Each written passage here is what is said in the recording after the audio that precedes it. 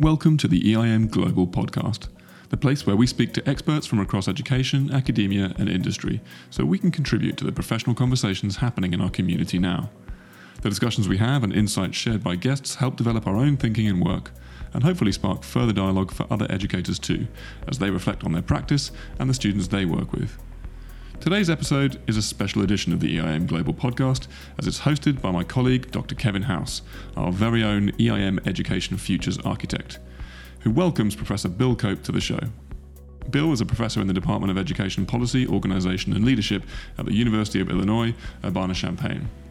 Bill and his colleague Professor Mary Kalantzis are directors of Common Ground Research Networks, a not-for-profit organisation developing and applying new publishing technologies.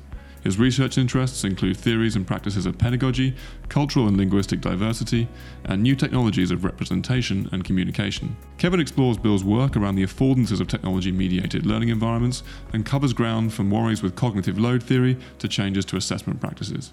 There's lots to enjoy here, and it's something of a meaty one for us at EIM, as Bill's work has been a big inspiration in lots of areas we are pursuing as a group. So, without further ado, let's dive right in. Bill, this is a great moment for me. I've often enjoyed our chats and I really love the work that you and Mary do. So really warm welcome to Repurposed. In this episode, I'd like to explore at least two areas with you. I think first of all, I would like to dig into the description that yourself and Mary have around reflexive pedagogy. I think it's timely and very pertinent in the current world we live in, that we have a way of reframing what pedagogy is. And second, I'd like to explore some of your thoughts around the topic of measurement, which is something I've been talking to most guests in the series about in some sort of shape or form. So if I could kick off the first question, really, in your recent work with Mary, thinking specifically about the opening chapter you did for the digital learner towards a reflexive pedagogy, you guys have argued that modern educator needs to be able to move adeptly between the mimetic, didactic, constructivist and connectivist pedagogies. And I found that really interesting because so often, as you're probably well aware, in education, people love to gravitate towards a polarity. So you're either in some sort of conservative camp or in some sort of progressive camp. And I think much of what you try to describe is that really all of those things have value. And I wondered for our listeners, if you could describe what you believe to be the relationship between curriculum, technology, and the notion of reflexive pedagogy. Okay, so just on the pedagogy front, we hear these words kind of bandied around: constructivism, connectivism. These are kind of words which describe pedagogical approaches and which seem to be kind of brands, or they almost sound brand-like at some of the time. But, one of the things we're arguing is that good pedagogy involves a repertoire of different types of activity. So, if we go through some of the big classifiers of different types of pedagogies, you mentioned those words. Mimetic means essentially copying, transmission models of learning which are about various forms of memorization. So, you delivered a pile of content in the curriculum, and then you do a test to see what you're able to remember of that. Definition of learning in that environment is long-term memory, and long-term memory actually is not forever, it's until the day after the exam. Often that comes with pedagogies which are didactic, and in English, didactic has a series of connotations around authoritative telling. Somebody's telling you things. You're sitting and quietly listening to what you're being told. That's, the kind of didactic. When people use the word didactic, it has those kinds of connotations. It doesn't in European languages, by the way, but in English it does. So, we have these kinds of traditional models of learning which are regarded as problematic in the modern world. For a whole lot of quite good reasons, they're regarded as problematic, and they're problematic by themselves. When we come to constructivism, it's a real difficult idea, actually. People use it in a kind of a cliched way. And what they do is they say, there's the constructivism of Piaget, which is kind of psychological constructivism, and there's the constructivism of Vygotsky. So I'm just doing a Cook's tour, by the way, of all the pedagogies there are in the world, a very quick Cook's tour. But in fact, this conversation is actually strangely really flawed, because Vygotsky never used the word constructivism, although it was a word in use in Russia at the time for other purposes like, architecture and art and various things. Never used the word, and in fact ran a pretty strident critique of Piaget. They were contemporaries, but unfortunately Vygotsky died as a very young person. So constructivism for me is really just Piaget. And what's wrong with Piaget? Well, what's right with Piaget is a lot of interesting stuff, which is he says that, the learning process is one of accommodation and assimilation. You find something new, you encounter something new, you assimilate that into your own learning processes, and you do that by re-internalizing whatever it is you've discovered, whatever cognitive thing it is you've discovered. But there are lots of problems with that. I mean, it's a very individualistic notion of learning, which is just me in my head, the stuff that I'm doing. It's very cognitivist, which is oriented to me getting stuff that I can think, when a lot of what we do in life involves action and doing and so on. And in a way, it's quite different from Vygotsky, who never called himself the constructivist, who has this idea of social environments, the scaffolds that teachers put in place, for example, and the interactions with peers. And it has many ways of talking about the social. Interesting stuff around the way in which you speak to yourself, inner speech, and that becomes externalized as social speech. And the two things are different and how they connect. So they're very different kinds of people. So there we've got all these pedagogical traditions, and what Mary and I have tried to do is not dismiss any of them.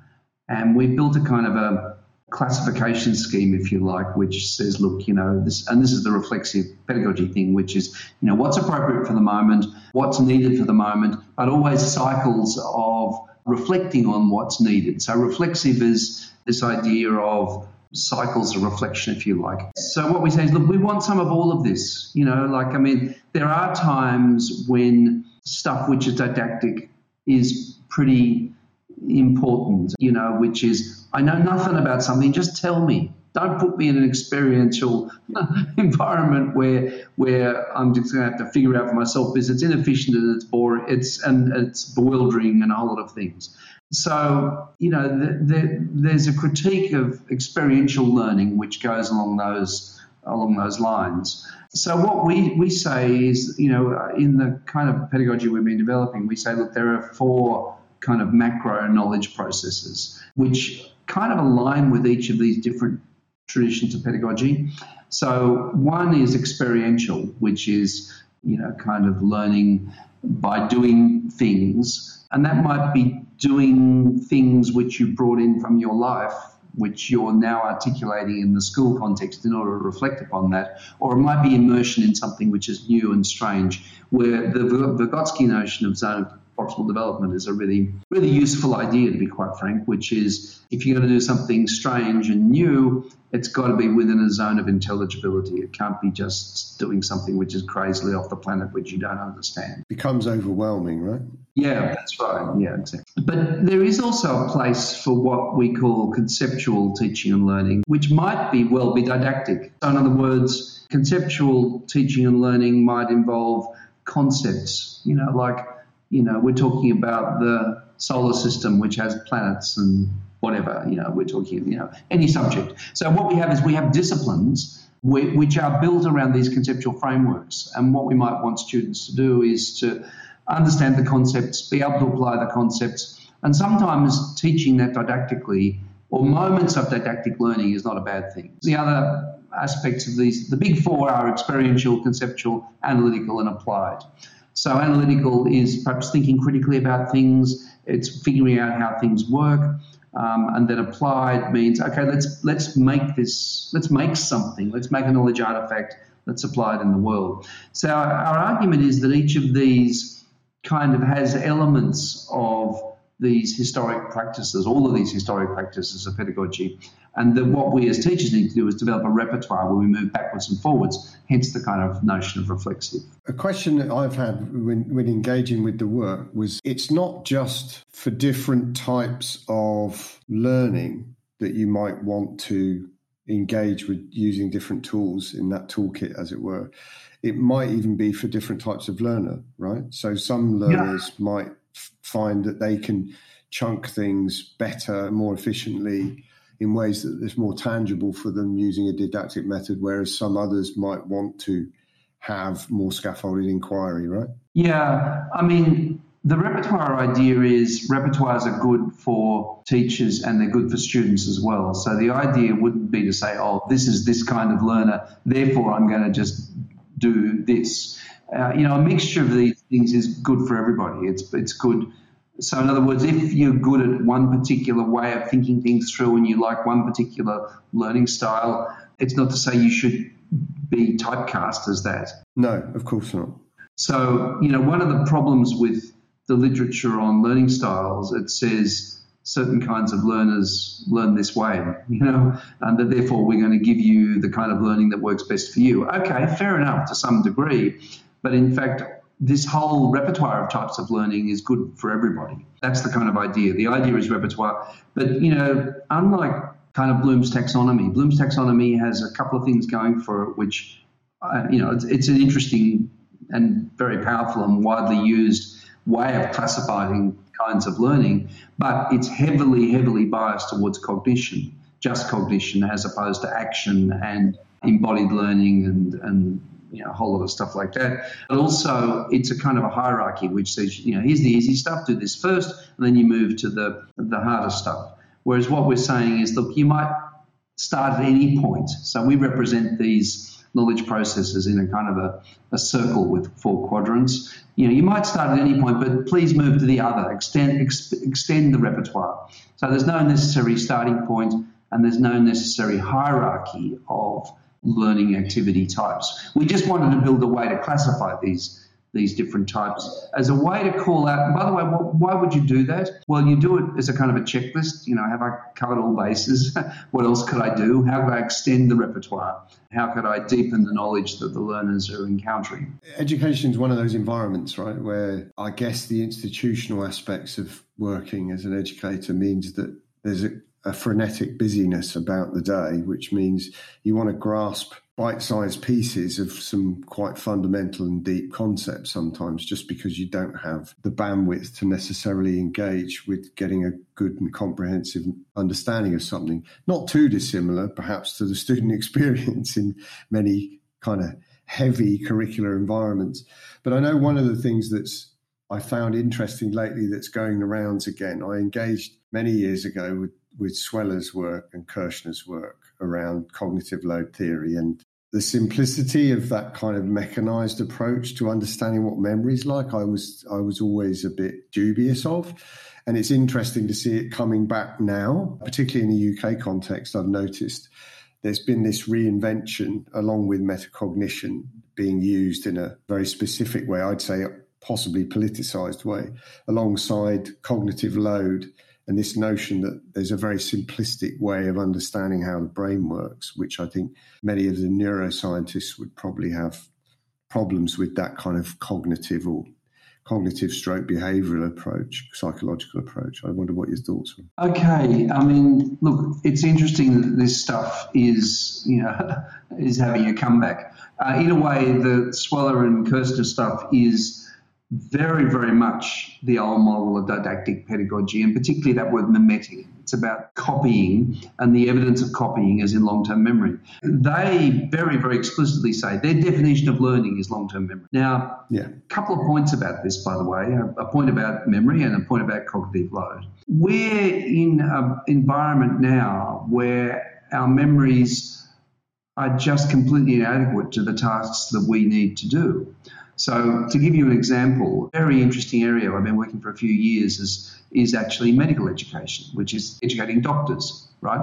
And the pedagogy is very much the Kirshner and Sweller stuff. It's about long-term memory. So you go to a pile of darn lectures, you've got this horrific textbook, there are quizzes all the time where you're discussing, the answers to questions which have A, B, C, D answers, and then you do a test which is about what you've remembered. The problem is that in the domain that's medicine, which is very, very complex, there are kind of standardized schemas which describe what's happening in medical conditions. And by the way, these are used for medical records. They're used for insurance purposes to classify what the hell happened in a service encounter.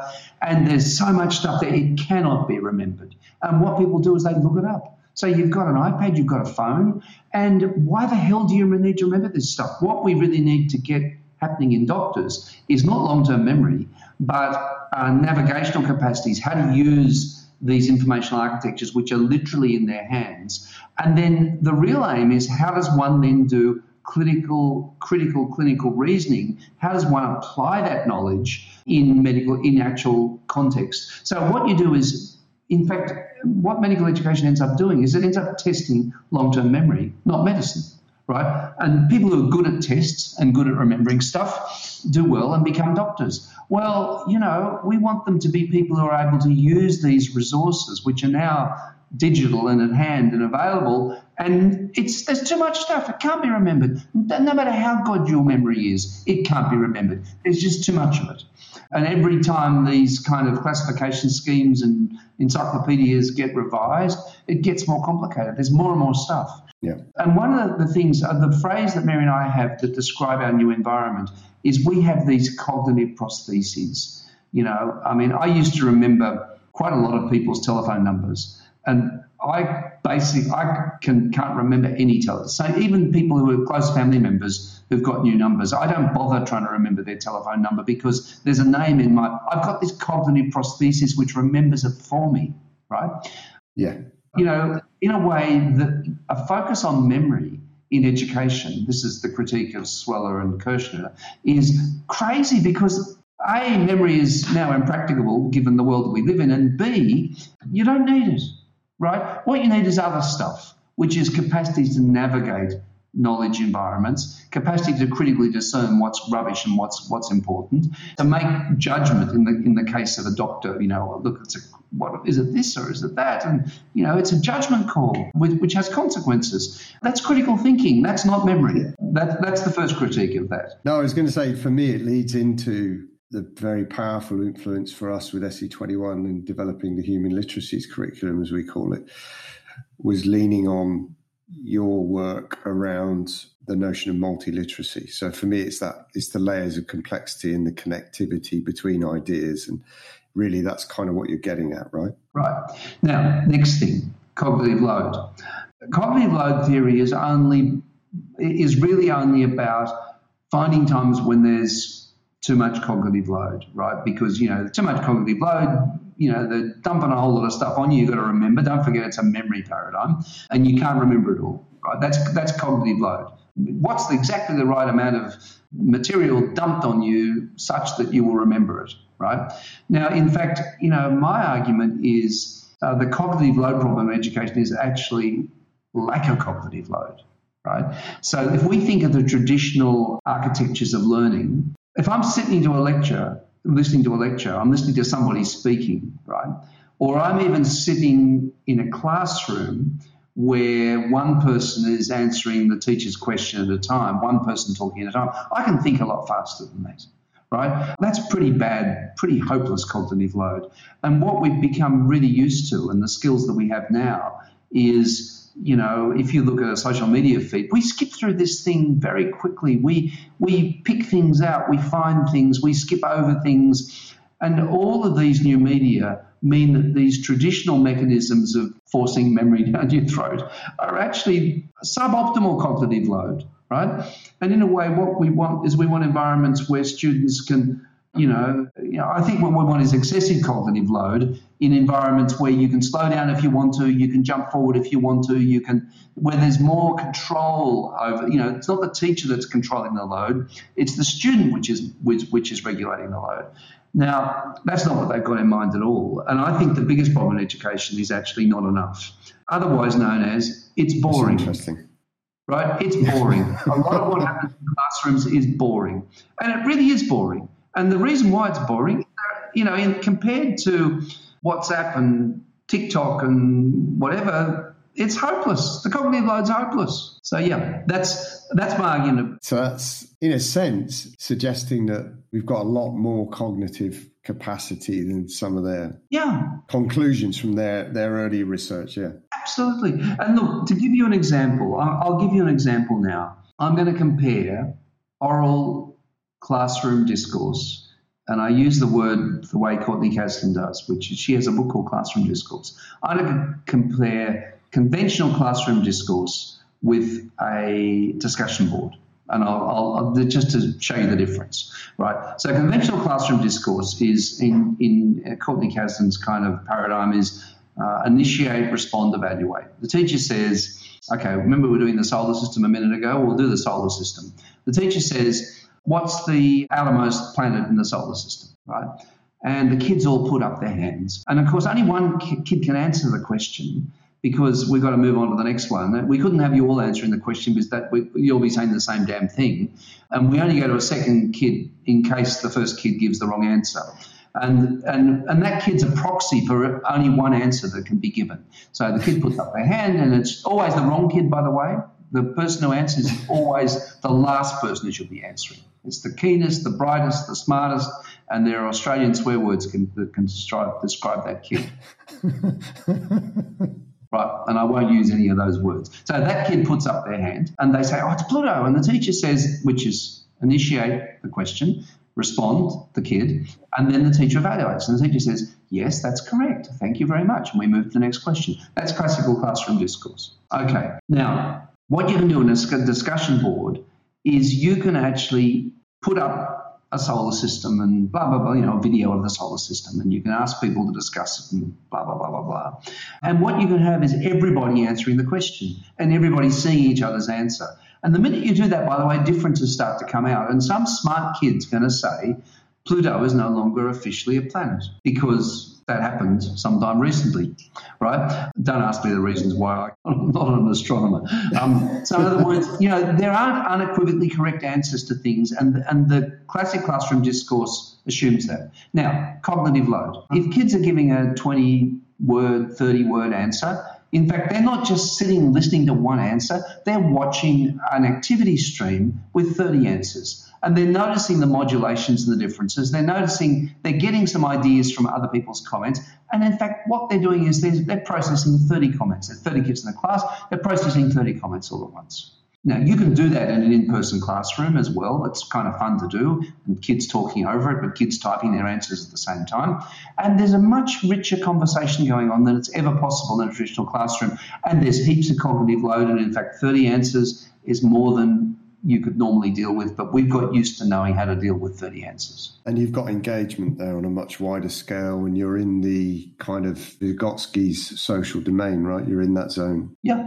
And by the way, you've got learning analytics. And the learning analytics is such that we are going to assess this. So it's not just the teacher gets a subjective opinion of that horrible kid that puts up their hands, the smartest and most keenest kid in the class, right? It's not just that. We're going to actually have data, and we're going to evaluate your answers, right? And you've got to answer. Everyone has to answer. And we've got learning analytics in the background, which means that every little interaction feeds into an assessment, right? And that means everything's high stakes. Right? It means everything's important. That's a really great segue, actually, into my second question. So I'm going to dive straight into it. In a time when many of the traditional exam-based, I like to think of them, measurement events have been disrupted somewhat, there's a lot of people asking what importance these types of assessment may play in the future. So I wondered if you might describe for us what you envisage to be the landscape for evidencing and the measurement of student learning for the future. Right. Well, look, measurement is really important because it's the dog that wags the educational, it's the tail that wags the educational dog. That's the reality of it. So, if we can't get a reform in assessment, we can't reform education, essentially that. So, we were just talking about the memory stuff. What conventional assessment is, it's an unusual event, a strange event. I mean, imagine having to go into a room and do stuff purely from memory without books to look up, without people to talk to.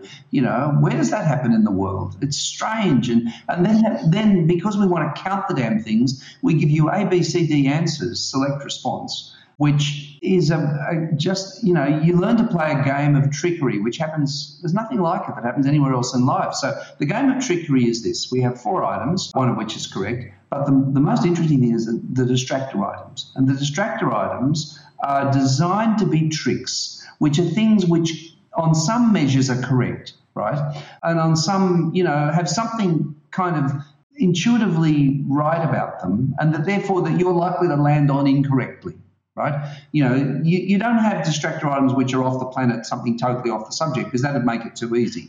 Now, and look, this is the classic thing. We all know this existentially, this feeling of doing tests, which is you can have really sound reasoning where you land on a distractor item, and you can have stupid reasoning, wrong reasoning, where you happen to luck upon the right answer. So there's no correlation between, it doesn't mean you actually know anything in particular.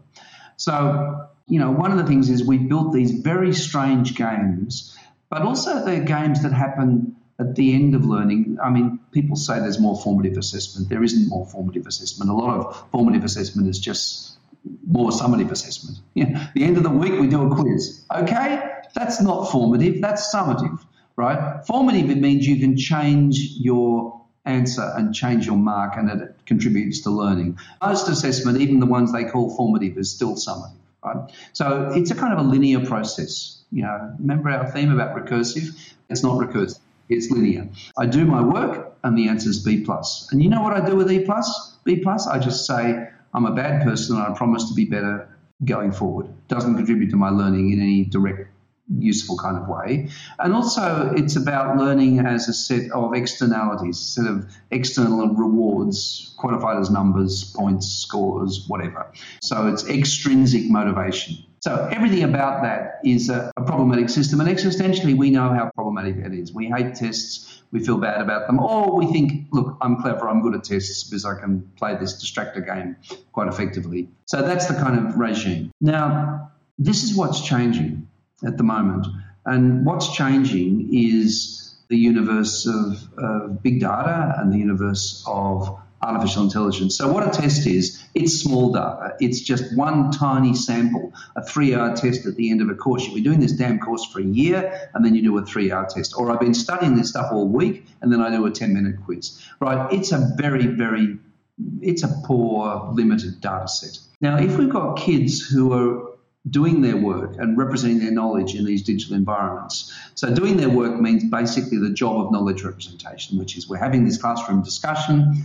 We've got learning analytics grinding away in the background. We're doing projects which might be peer-reviewed, where we've got peer data, we've got peer judgment, which is, interestingly, if you have enough peers doing evaluation, it's pretty close to what an expert would judge something to be. That's just the kind of theory of the wisdom of crowds, which is now part of the internet universe. We're used to this world, by the way, of reviews, and we read all the reviews on Amazon products, and and then we review the reviews too, and the top reviews go to the top. So we can do reviews of reviews in these environments as well. So we can build this incredibly social environment where there's a lot of peer judgment going on, a lot of self judgment going on. The teacher can get involved as well. So with a mix of, essentially what we're doing is we're building up big data. Right.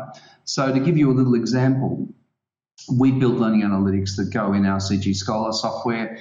If we use it in one of our courses, so let's say I've got 30 students in a course and they're doing all this stuff in a digital environment. That's where all their knowledge and work, all the work they do gets represented, all their knowledge is captured. At the end of an 8-week course with 30 students, we might have, and I know exactly the number because we see the number, we might have 2 or 3 million data points across 20-something different data types that we're analysing. Now, we can give students feedback all the way where they can see how they're going as well. So in other words, this data we can expose to them. So I, as the teacher, can see the whole class and where they're going in relation to each other, but each student can have exactly the same data that I have.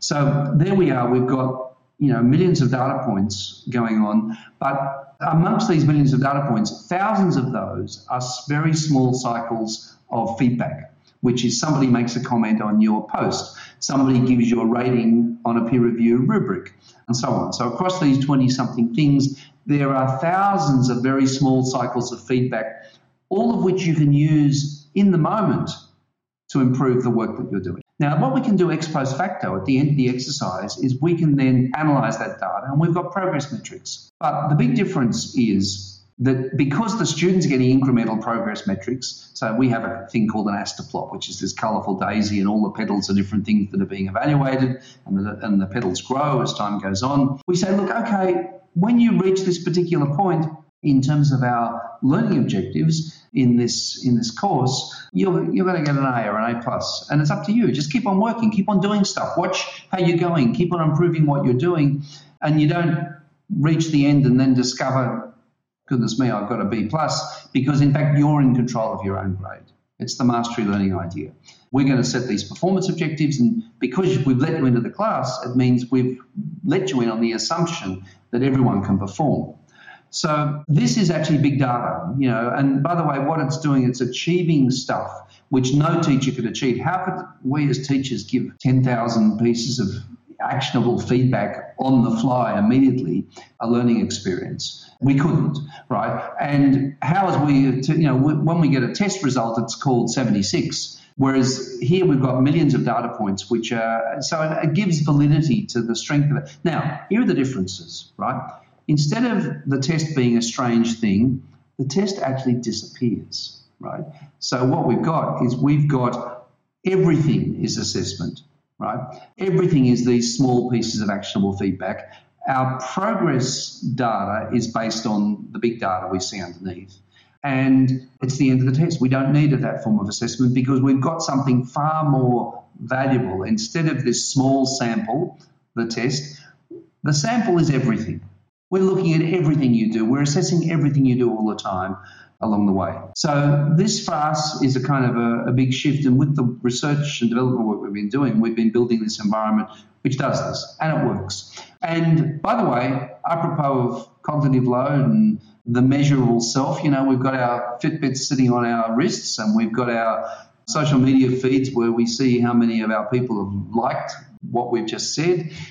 This is the era of obsessive measurement, where we love the measurements. They're on the new social kind of whatever, along the way. Well, that's, our learners like it too, because it means they're completely in control of what they're doing, and they've got data which summarises where they're up to and what they're doing and what they've achieved. So, for us, this is a huge shift, a big, big shift, which the technology's made possible. So we're not talking about shifts which educators haven't wanted to do all along. People have wanted to do formative assessment. People have wanted to do collaborative learning environments. People have wanted to do peer-to-peer. It's just been logistically tricky. Harder work than the stuff that Kirshner and Sweller say, which is we're going to feed you stuff which you remember. So, it was harder work before, but now the technologies have just made some old aspirations possible. It's really, it's a great description of the direction. And I think for me, it's made me think about the other aspect, because obviously, as you know, I work largely in a pre-tertiary environment, working on a concept high school and having conversations with other schools that we have, like Green School Group and so forth, around how do you create different ways of creating pre-tertiary credential capital. So, of course, that world that you're saying is literally at our fingertips, even if it's not mainstream yet. It's kind of micro-formative, right? And over a period of time, you can evidence learning to a specific standard. But of course, the other aspect of the regimes of industrial standardized education we've lived with for so long, one of the other reasons it's there is because it's a sorting mechanism, right? And I just wondered, in the classroom of the future, as we start to use more ubiquitous technology to do such kind of micro-formative work, have you guys ever thought about, in your own situation at University of Illinois, for example, what would sifting look like? Look, one of the arguments is that schools go out of their way to insist on inequality. And what do I mean by that? You come into a class because everyone, it's presumed, is going to be able to do it, yes? So what you then do is you put people across a normal distribution curve. So, what we do in education is we kind of compound the problem by insisting there's going to be inequality of outcomes in the class. Now, what's clear is that not everybody is going to be able to succeed in the same way and at the same pace. That's clear. But that doesn't mean that everybody can't succeed. So Benjamin Bloom, who was the creator of this notion of mastery learning a long time ago, actually, 1968 or so, his idea was, instead of bringing people in and then forcing them across the normal distribution curve, how can we push the curve? How can we get more people to succeed in the class? So what he said was, he set up a whole lot of strategies which in those days were logistically hard work, which is group work and special tutoring and, group work where more able peers can help less able peers, specialised tutoring where you can pick up that one student needs specialised help. So he built a whole series of strategies around mastery learning which were basically never really implemented that much because it involved work and money. So what we've got now with these digital environments is the possibility of doing something different where you can, yes, at a certain point in the class, some kids are going to be ahead of others, but the rest can catch up, right? There's no reason why, and in a way, they might not catch up, but if they don't catch up, it won't be anyone's responsibility except the person themselves because you've given them the opportunity to catch up, because you've been very clear about all the micro steps, all the expectations, and you've given them data, given them access to data all the time about how they're doing. So, one of our arguments is that mastery learning was always expensive and hard to achieve, but now there's no excuse not to do it. So what does that mean about society? Well, if you say that schools historically were tailored to unequal societies, and what they did is they got students to internalise their own failure, which is, I'm not very good, therefore I'm destined for a particular type of job, or I'm great, and therefore I'm destined for another type of job.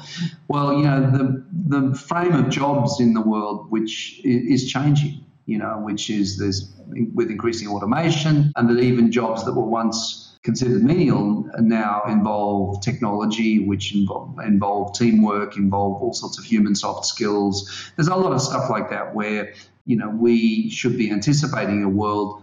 As educators, it's our responsibility to anticipate a world of greater equality rather than a world of persisting inequality.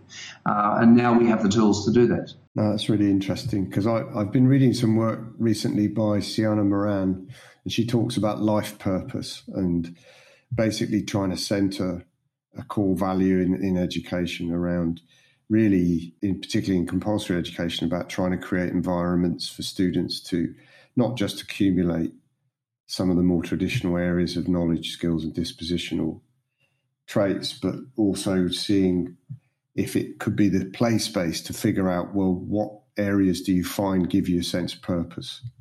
I know in some quarters it's called passion, but I think she means something broadly similar in terms of how do I define what my next steps are to be in adult life that actually give me a sense of purpose. And for her, she's suggesting that creates more equity and more diversity and an appreciation of diversity, not being about someone being better than someone else because of some material or credential attributes that they've got. Yeah, and look, you mentioned this idea of purpose. I mean, one of the interesting things about this moment, or the distressing things about this moment, is that it's a moment of existential crisis on all sorts of levels as well. So, at the moment, here we are at the end of COVID and people don't want to go back to work. I mean, in the United States, I don't know about other parts of the world, but where I am at the moment, there's incredible labour market shortages and people are just not wanting to go to work. They're not wanting to do rotten jobs. That a whole lot of measures of existential crisis like drugs and suicide and whatever are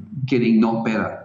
So one of the things is how do we create, and one very, very interesting statistic, a book that I read very, very recently, a really great book, wonderful book actually, with a depressing title, which I'll tell you in a second, by two Yale University economists, one of whom's a Nobel Prize winner. And the book's called Deaths of Despair. And what it's about the opioid crisis in the United States is one thing. It's around various health crises. And its starting point is that a surprising thing's happening for the first time since in modern times, to be quite frank, where even before COVID, the American life expectancy was beginning to go down. So its life expectancy has consistently been going up for the last century. Now it's going down. What are the reasons? Well, It's deaths of despair, which include the opioid crisis here, which are prescription drugs which people are taking and overdosing on. It's suicide. It's also health-related illness stuff where people are obesity, eating terrible food because it's affordable and that kind of stuff. So what they do is they try and take it apart demographically, and they take it apart by race and gender and all the rest. And there's only one variable that counts, and that's whether you have a 4-year degree or not in the US. It's the idea of a 4-year degree. And in other words, that yes, fewer blacks have a 4-year degree, fewer Hispanics have a 4-year degree, so they end up being hit really badly. But if you're black and you've got a 4-year degree, you're not in this demographic. And conversely, if you're white, you are in the demographic and you're not doing well. And that's the biggest variable. Wow. Now, that means, one of my arguments is that 4-year degrees are not just about getting a better job. Yes, they're about that, but they're also about building ways to understand the world, ways to cope with its difficulties, ways to be political or philosophical about your life in ways which are productive as opposed to ways which are just screamingly unproductive or counterproductive. So, the purpose thing is that one of our big roles as educators is about developing senses of purpose, which is called knowledge, it's called science, it's called faith in each other, in other human beings around us, some of whom are experts when we're not, and all those kinds of things. So, I think that's a tremendously important issue at the moment. Yeah, that's a really nice reflection, really, on I'd never really thought about the fact that, in a sense, it's almost creating for a societal good. It almost makes an argument to say, well, with an ageing population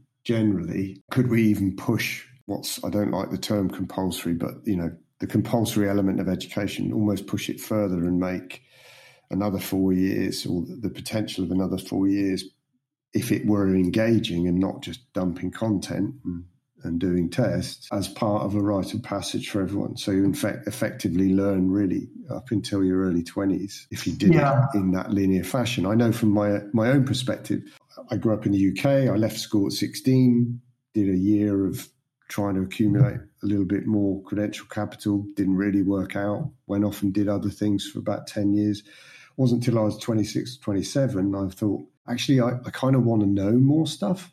And back then, the way the politics worked, I could access higher education as a mature student and had very little financial burden. And for me, that was kind of like rocket fuel. And from there, I went on through a number of different degrees and really have always enjoyed learning. But it had to come at the right time and the right place for me for a bunch of other areas that I've explored elsewhere around. I was learning different things in my life that weren't necessarily in a formal academic space.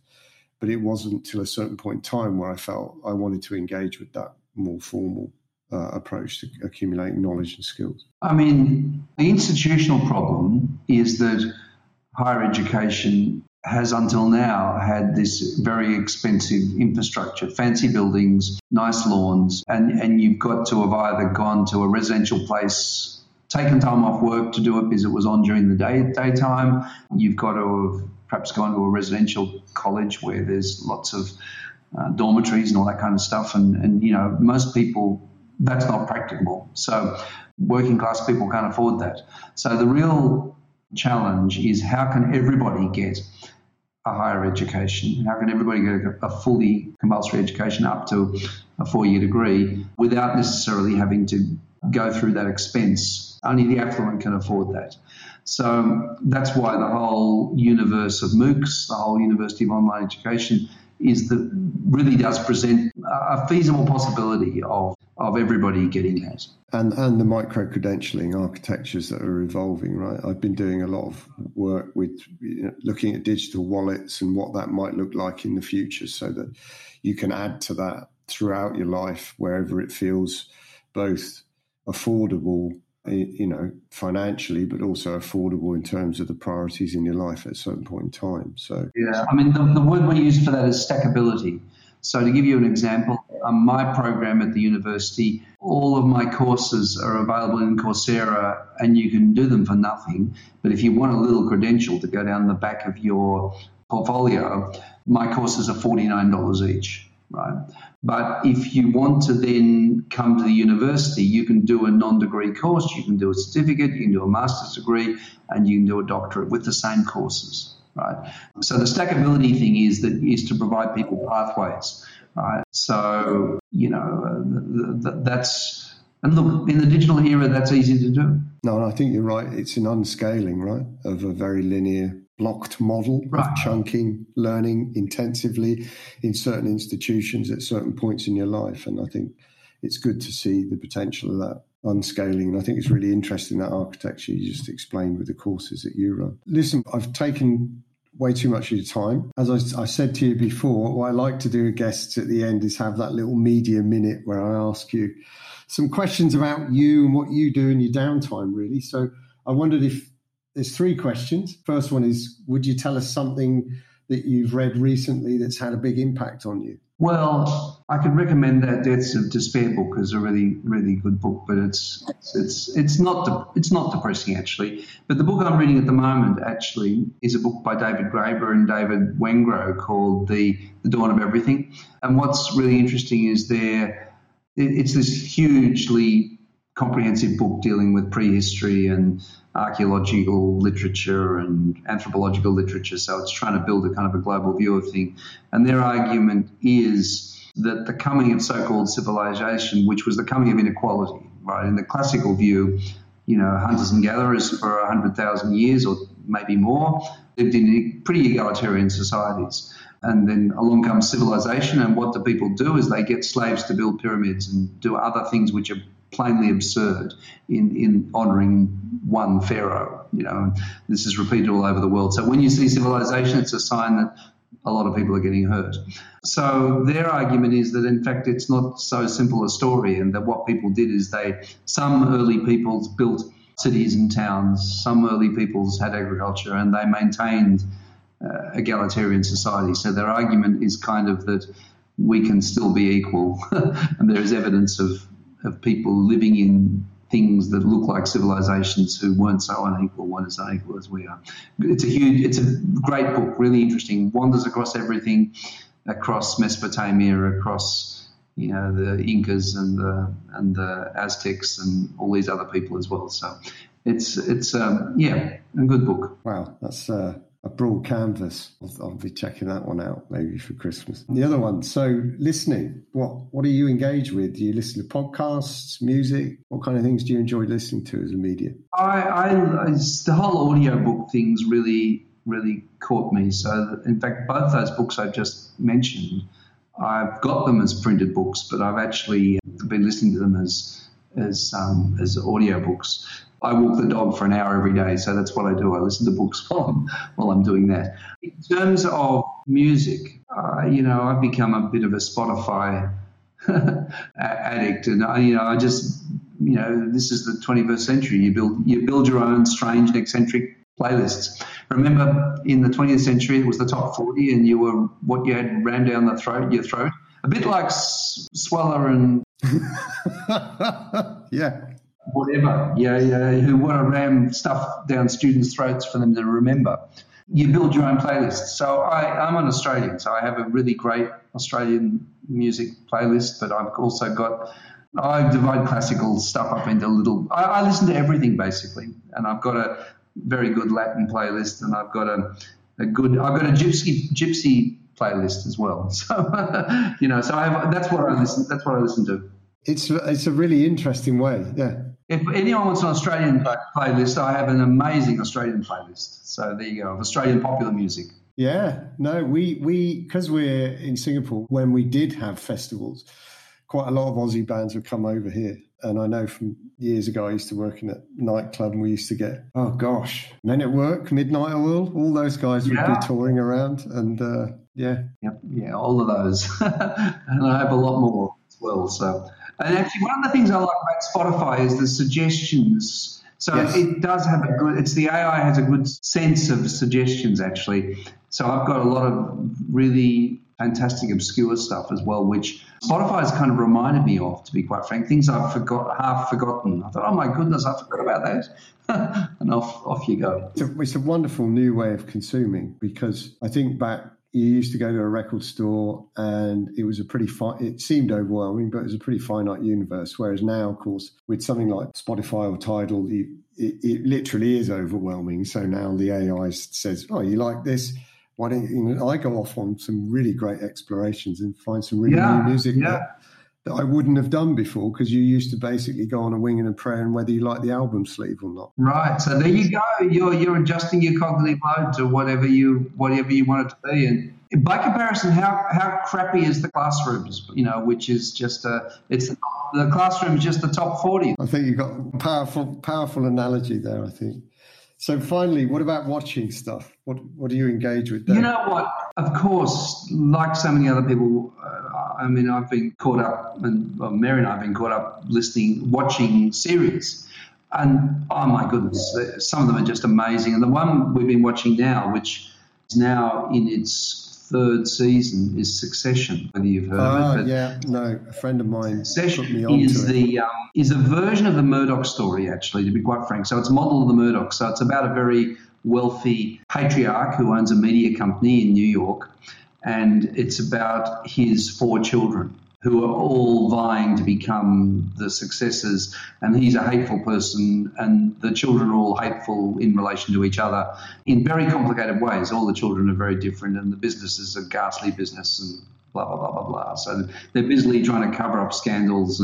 But actually what we do is we put on the subtitles. I wonder how many other people do this, actually. So it started us putting on the subtitles because we weren't very good at following American vernacular. We've now lived here for 15 years, but even so, we watched The Wire, and I couldn't understand a damn word of it.